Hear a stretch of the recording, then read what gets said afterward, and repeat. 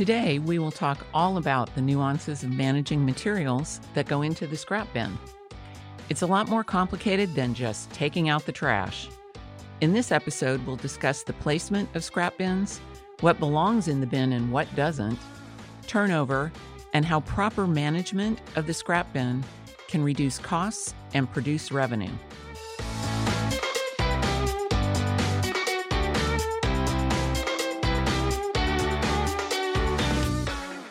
You are listening to I Need This Gone Tomorrow, a podcast by Material Management Resources.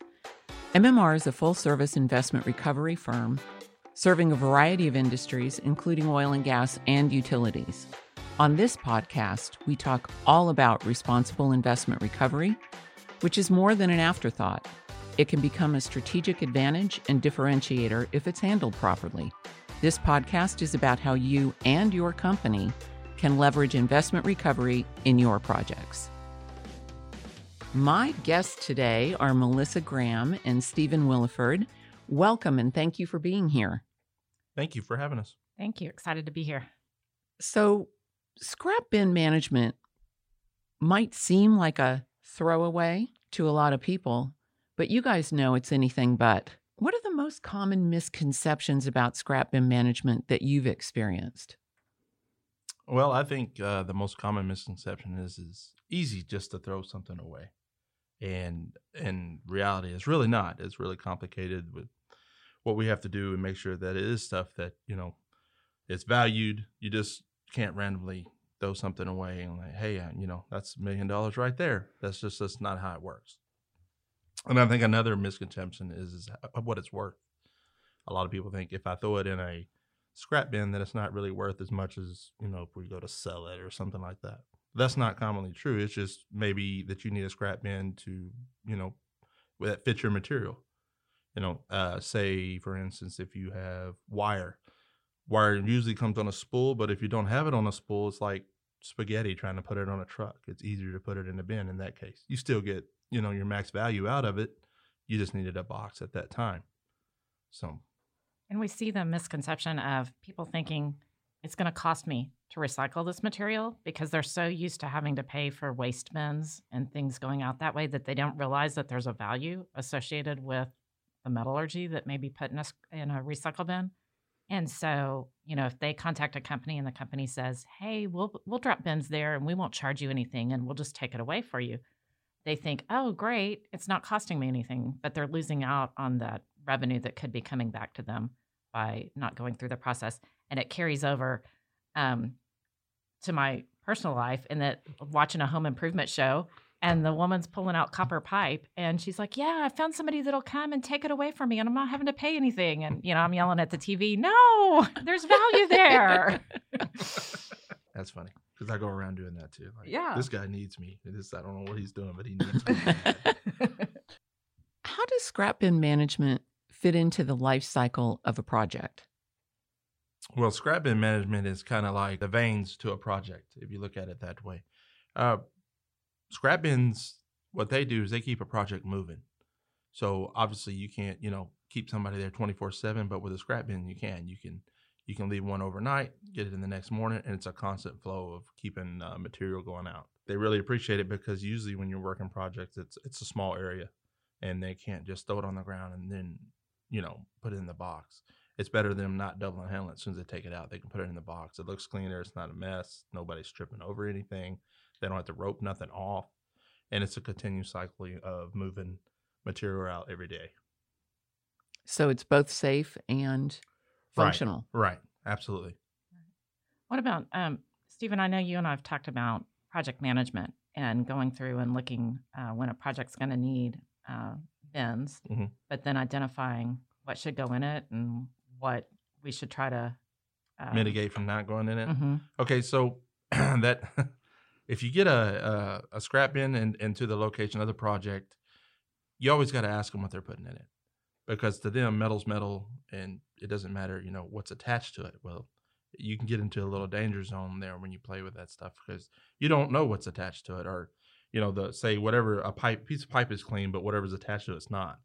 So you have to ask them, what's going in there, and they'll tell you, hey, we're demoing this. It'll be, straight clean metal is fine.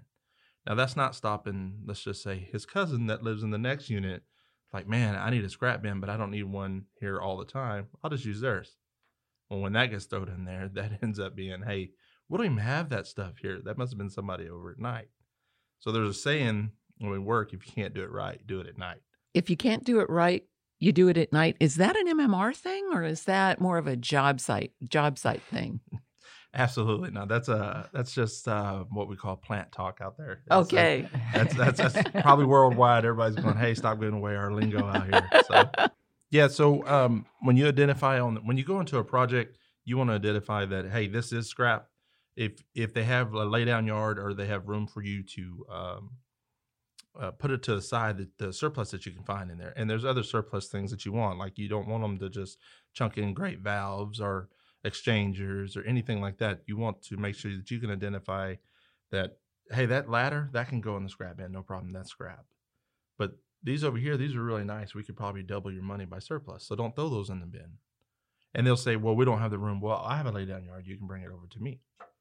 So they have you just have to work with them and know who you're around and what your functions are. Sometimes they don't have manpower for that, and you have to come up with other creative ways to move the material around. But to go in there and see what's going on as far as, hey, make sure this goes in the scrap bin, but this needs to stay out because I can double your money for it, is really important. Because if not, they'll just throw it all away at the end of the project. You're like, man, I can't believe there's no surplus on that.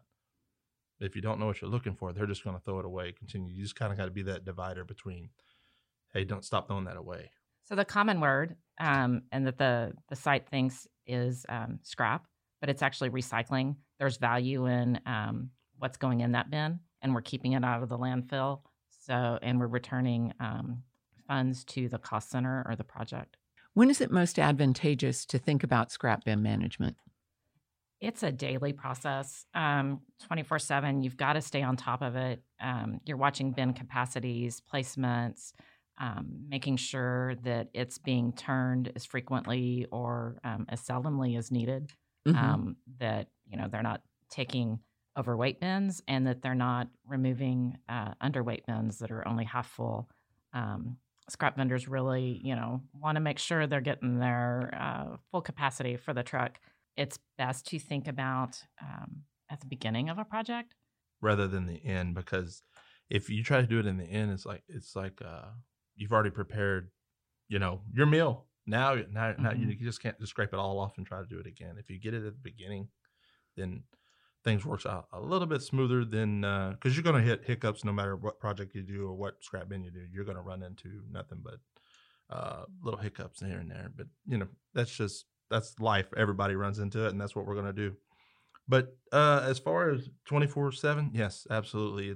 You can't just say, oh, okay, I'll see you guys on Friday, and it's Monday. You'll come back to a whole entire new game if you don't stay on top of it, because you have personalities to deal with, just like drivers and the people where it's going. So you never know what kind of personality you're going to get that morning. What you get in the bins and what you how much work you put into it, it really makes the job a lot smoother going into the end of the week. Well, and it's not just personalities and site requirements, but it's a safety issue, because if a bin gets overfilled, it puts safety at risk. Yeah, to remove those items, and it just gets complicated. Yeah, so when a bin gets over full, it's not just you go scrape the top of it and we're done. This is heavy stuff. So what they have to do is actually get a crew, because you can't go into our box. It's considered a confined space inside the plant. What you have to do is get a crew. It's either going to be a crane or it's going to be a forklift to actually take the stuff off the top. It has to be even with the box, and that usually you run into, if it's over the top, it's going to be overweight too. So just count on it. So then you have to deal with. So they have to take out even more. So it's actually a process. So if you don't stay on top of them, you'll have 3 or 4 of those a day, and you can see how that's going to start. It's going to cost them money to start pulling stuff out, and it's double work for everybody. Okay. So what you guys are describing here is very hands-on management, very proactive. It isn't just toss it in there and let's see if it works. You guys are really working with the client day to day, hour to hour, to make sure that they are putting the right stuff in there and managing its weight and outflow and all of that properly. Absolutely. And you have to stay on top of all that. There's not a day that I don't have to go through and think about, okay, I haven't heard from this area in a little while. Let me check on this box, see what's going on. Or, you'll get a call from your driver and go, hey, it's overloaded. There's nothing we can do right now with the box. You have to tell them to, fix it to get it out. Or he gets it back all the way to the place and it's super heavy or something like that. So, I mean, there's all kind of little hiccups, like I was saying, that comes up. But absolutely, you have to stay on it 24/7 to really know what's going on out there. And we've had some clients that didn't have a scrap bin management program going on. The sites were decentralized. The site handled it on their own. When we started working with them to try to put it out for competitive bid, they were like, we really don't know where we have bins. We don't know where the money's going. The guy may bring a check when he picks it up. They weren't certain. So not only from the safety and the site constraints that we can assist with, we've got, the back end office of reports and making sure that those funds are being collected, that they're paying the right amounts, they're going to the right cost centers and offsetting project cost for them too. So it's a two-step process as far as site and a control process. Right. What kind of criteria do you or does your client use to select a scrap bin vendor? We go through a bidding process. A lot of times we'll know the players in the market. Some new ones will come in or a company that we've worked with at one site wants to start working at another site. We go through a vetting process with them. First of all, it's can they handle the workflow? And if there's a special project that needs that 24/7 service and they've got to provide drivers at nights or weekends, are they going to be able to do it? Mm-hmm. The site does have the ability to reach out and cover those with additional support if they need. We look at how they're going to price it. We use the American Metal Market as an index and have them price it with a differential, plus or minus percentage of, so that it's a current pricing structure for them. And then we'll go out and do site visits of the vendor, walk through their process. What does it look like when a bin comes here? How do you segregate so that we know that you're pulling out the different metallurgies and paying the right price on non-ferrous versus paying it all at carbon? Is your site safe? Mm-hmm. Do you have, what's your OSHA logs? What are your environmental, do you have any environmental fines or constraints? So we go through kind of a vetting process with them too. Mm-hmm. And then how quick can they respond to a site request? Is it going to be, you've got to call me and it's a week before I can have a bin out there? Or is it, more realistic in a 24-hour window or something like that? Right. Conveying that plus all of the environmental regulations and things that if you didn't vet them for OSHA and you didn't vet them for environmental issues, that customer would never know that. Right. And we'll provide those recommendations to the client. This is what we saw when we went to visit. This is maybe where we have a concern. This is where we think this vendor may be better than the vendor you recommended to us. And here's why. Mm-hmm. At the end of the day, it's the business line's decision. Right. And the approver of who we go with and based on pricing and safety. But yeah, safety, as we've talked before, is a primary concern. Yep. Can you tell us about a time when MMR started managing the scrap bin for a client and give us a few details about the difference that it made to them? Okay. I had a project. It was a big project that they were doing. They were putting in a massive expansion. Mm-hmm. And the current person we had inside was he couldn't handle the mass flow that just all of a sudden hit him. So he was backed up. So what we did, we went and we, just like Melissa said, we go out and we go find the buyers and we found one that could handle the workflow. And right away I'm going, oh God, it's going to be a nightmare because they're already in there. We got to get these guys in there. We got to put them where the bins are, everything.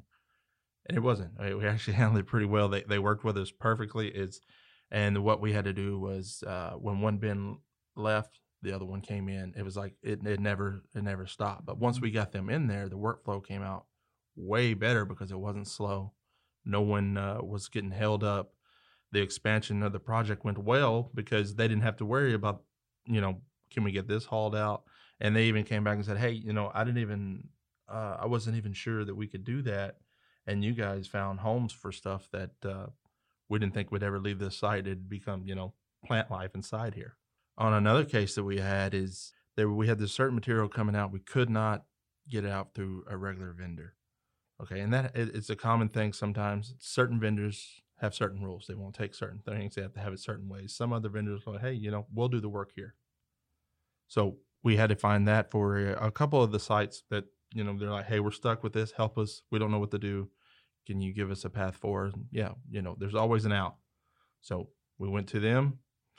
We talked it out. We gave them the layout plan of it. This is how this is going to go. This is, if we do it this way, we should be able to get it out. No problem. Everyone's safe. They were super happy because they didn't have to look at it anymore. It was an eyesore, and we got them out of audit trouble. Yeah, when we do that, we've looked at the vendors. We've seen how their prices align with the current service. So, while it may not be a service issue to trade them out, it might be a pricing, or they might give up a little bit on the pricing because they're receiving better service and they're not having to incur cost on the site to ready the material to leave. It's a cost savings for them. And so that cost savings might offset a little bit of a difference in the price they're receiving back. And then we pull it in and we're making sure that that's going to the right project, to the right company codes. The metallurgy is being captured as far as what left in case they have to do reports on the back end as far as, was it carbon steel that left or stainless? And we can give the project managers, here's how your project's doing real time. Can you give us an example of when it was really beneficial to the client to have active management of the project?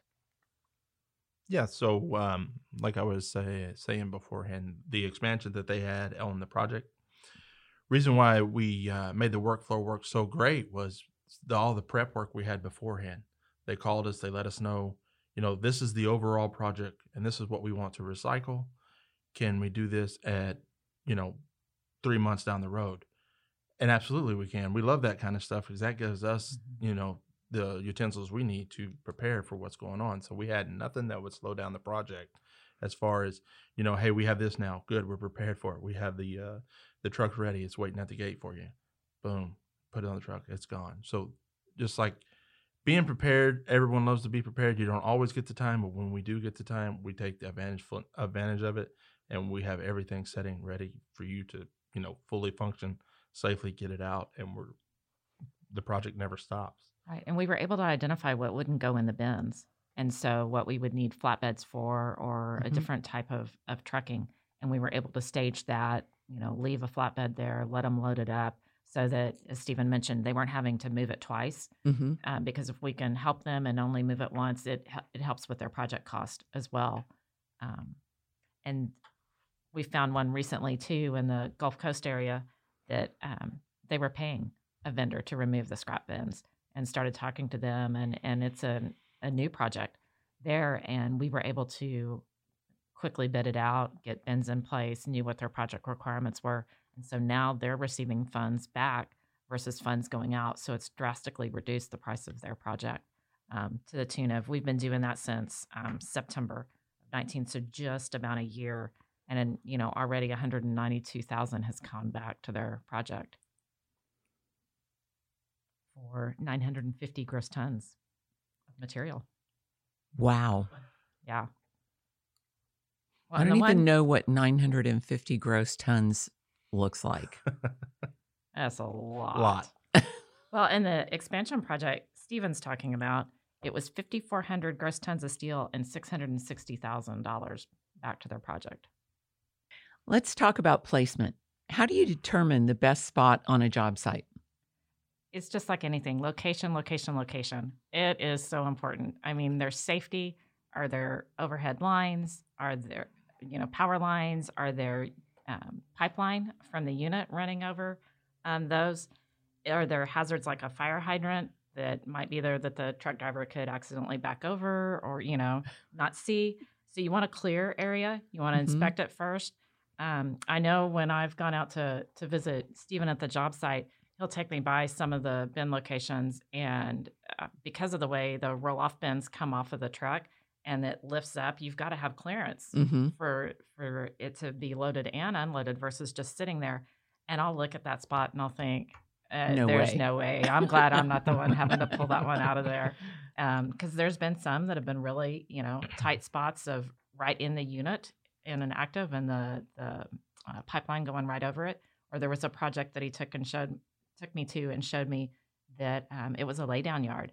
And I mean, they had to have a bobcat move the bin even out to an area that you could bobtail. Yep, absolutely. That you could load it with, and it had to be basically arranged with the guys in the unit because they might have project material that's going in for the turnaround laying in the way of it. So you had to coordinate. Look, the bin's getting full. We need that material moved so we can pull it out and keep the project moving. Yeah, and that's one of the deals too. Is they stuff these things as close as possible to the project because you don't want to haul metal across halfway across the site.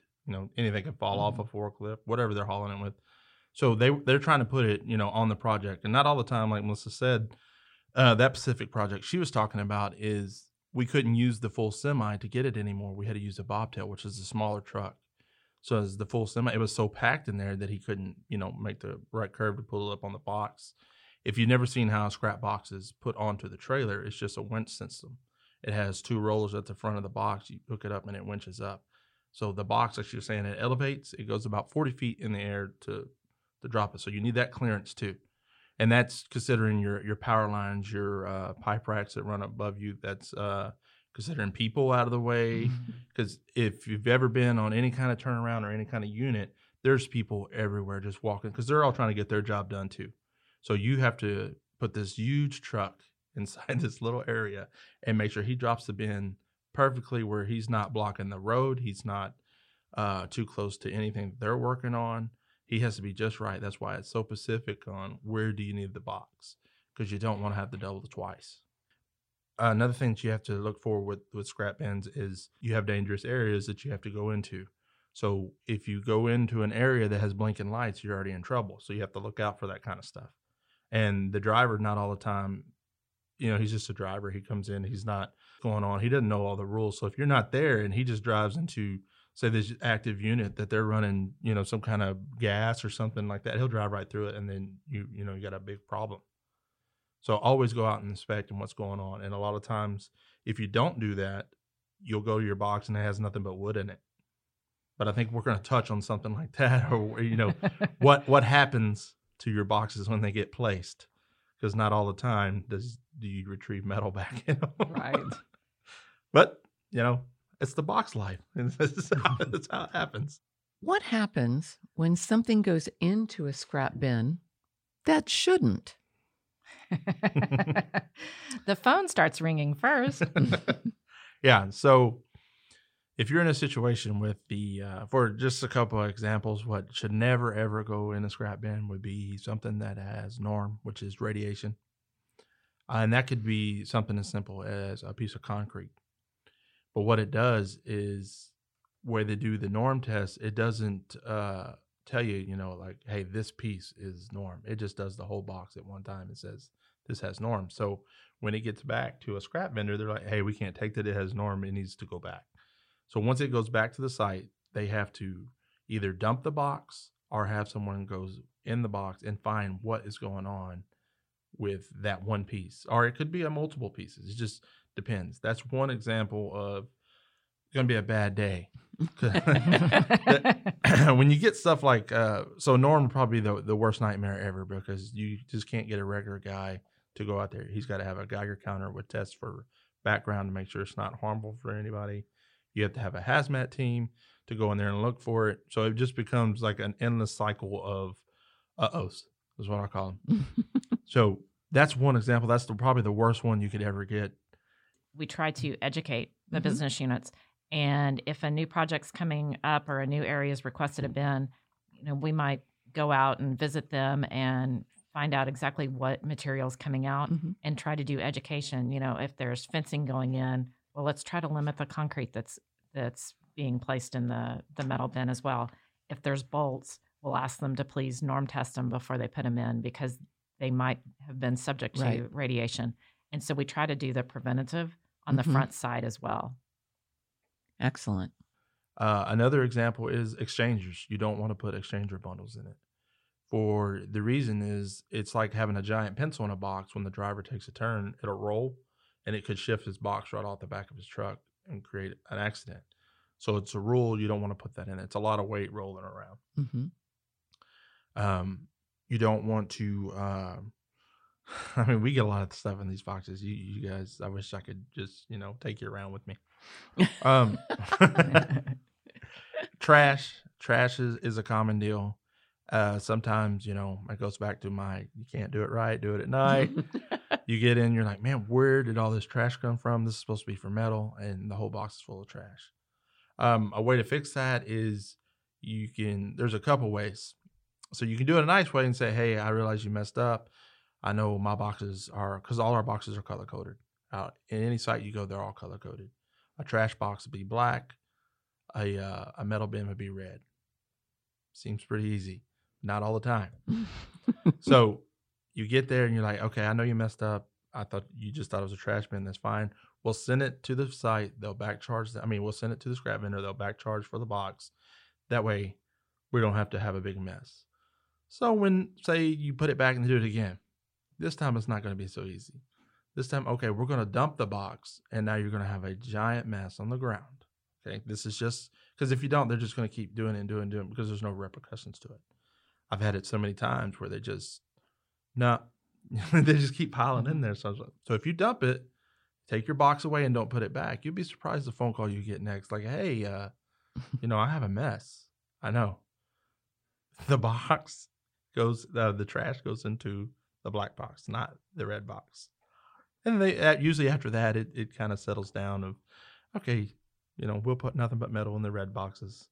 So when there's high value stuff that goes into the scrap bins, a lot of times it's not cost justified to pull it back out. Like I said, you'd need a team to pull it out. What you want to do is go to the client and tell them, hey, next time you come across this kind of material or whatever widget they put in there that we know that's high value, can you call us first before you put it in there? And we'll actually come out and tell you, don't throw that in there because that's actually worth a lot of money more than scrap. So you just try to keep, stay in their ear constantly whenever you get stuff like that. But most of the times, if it's in the box, it doesn't cost justify. We would love to pull it out and put it down, but it's going to cost him manpower, crew, that kind of jill to pull it all out. Can you describe the workflow when a client has MMR manage it? Okay, so in areas where MMR manages the recycling program, we'll receive calls that a bin is needed. We'll find out project specifics. If it's a one-time, if they're going to need just one bin, how many bins do you need? Are there special loading requirements? So we ask questions up front, make sure we understand their needs. We contact the scrap vendor, have them drop the bin. We'll make sure we've got appropriate approvals in place for the material that's going to be loaded, and that we've got any accounting information that they provide so that once the funds come in, they go to the right center. The material's loaded, the site contacts us, we have the bin removed. The vendor pays based on weight, so we're getting weight tickets from the site and the vendor. We're making sure that the metallurgy that was removed is priced according to contract. We report that back to the client on a monthly basis and provide them, specifics as far as here's what's left, here's how it was paid, and here's the funds, and this is where it needs to be allocated to. So just to put a light on it, we're not just going to send a driver and just let him go randomly to the box. He's going to have an escort. Usually it's us on the ground that's going to escort him in. He's just not going to I'm going to pick that box up today. And you need that for, safety precautions coming in, especially if it's a new site, no one knows what's going on. You need those extra set of eyes. Even when he's picking the box up, make sure, hey, stand back, please. We're trying to get the box. get, you're at least 10 feet away from it. And because you'll be surprised, you'll have people just walk right by and it's like, hey, stay out of our area because, that box will crush you. It's heavy. So, it's just things like that. They're never alone when you start a project. Maybe after 6 months, we'll feel, safe enough for him. Okay, where the box is, go get the box. But we're still there anyway, so we might as well just escort him like we always do. What's the most responsible way to account for scrap materials leaving a site? From a controls perspective, the first thing is making sure you have the approval of the material to leave the site. Material's not supposed to leave without that being in place. A lot of our clients inspect the bin before it leaves. It's one of the steps in the process. The driver picks up the bin, goes by the warehouse. Somebody puts eyes on what's actually in that bin as it's going out. So that's a way to notice those high value items or maybe some of the other items that shouldn't be in there before it even gets to the vendor that Stephen talked about. And they scale in and out. That way we know what the estimated weight is for that bin and what we should be seeing that the vendor's paying.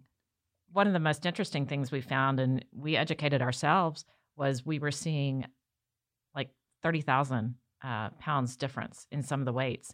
Come to find out, the vendor would remove the bin to their yard and then not weigh it until the next day and just use a yard truck to move it, which isn't as heavy as the truck that goes out on the road. And it was the difference in the truck weights. But when it first came up, we're like, whoa, what's going on here? Somebody needs to go out and physically watch a load coming into the yard.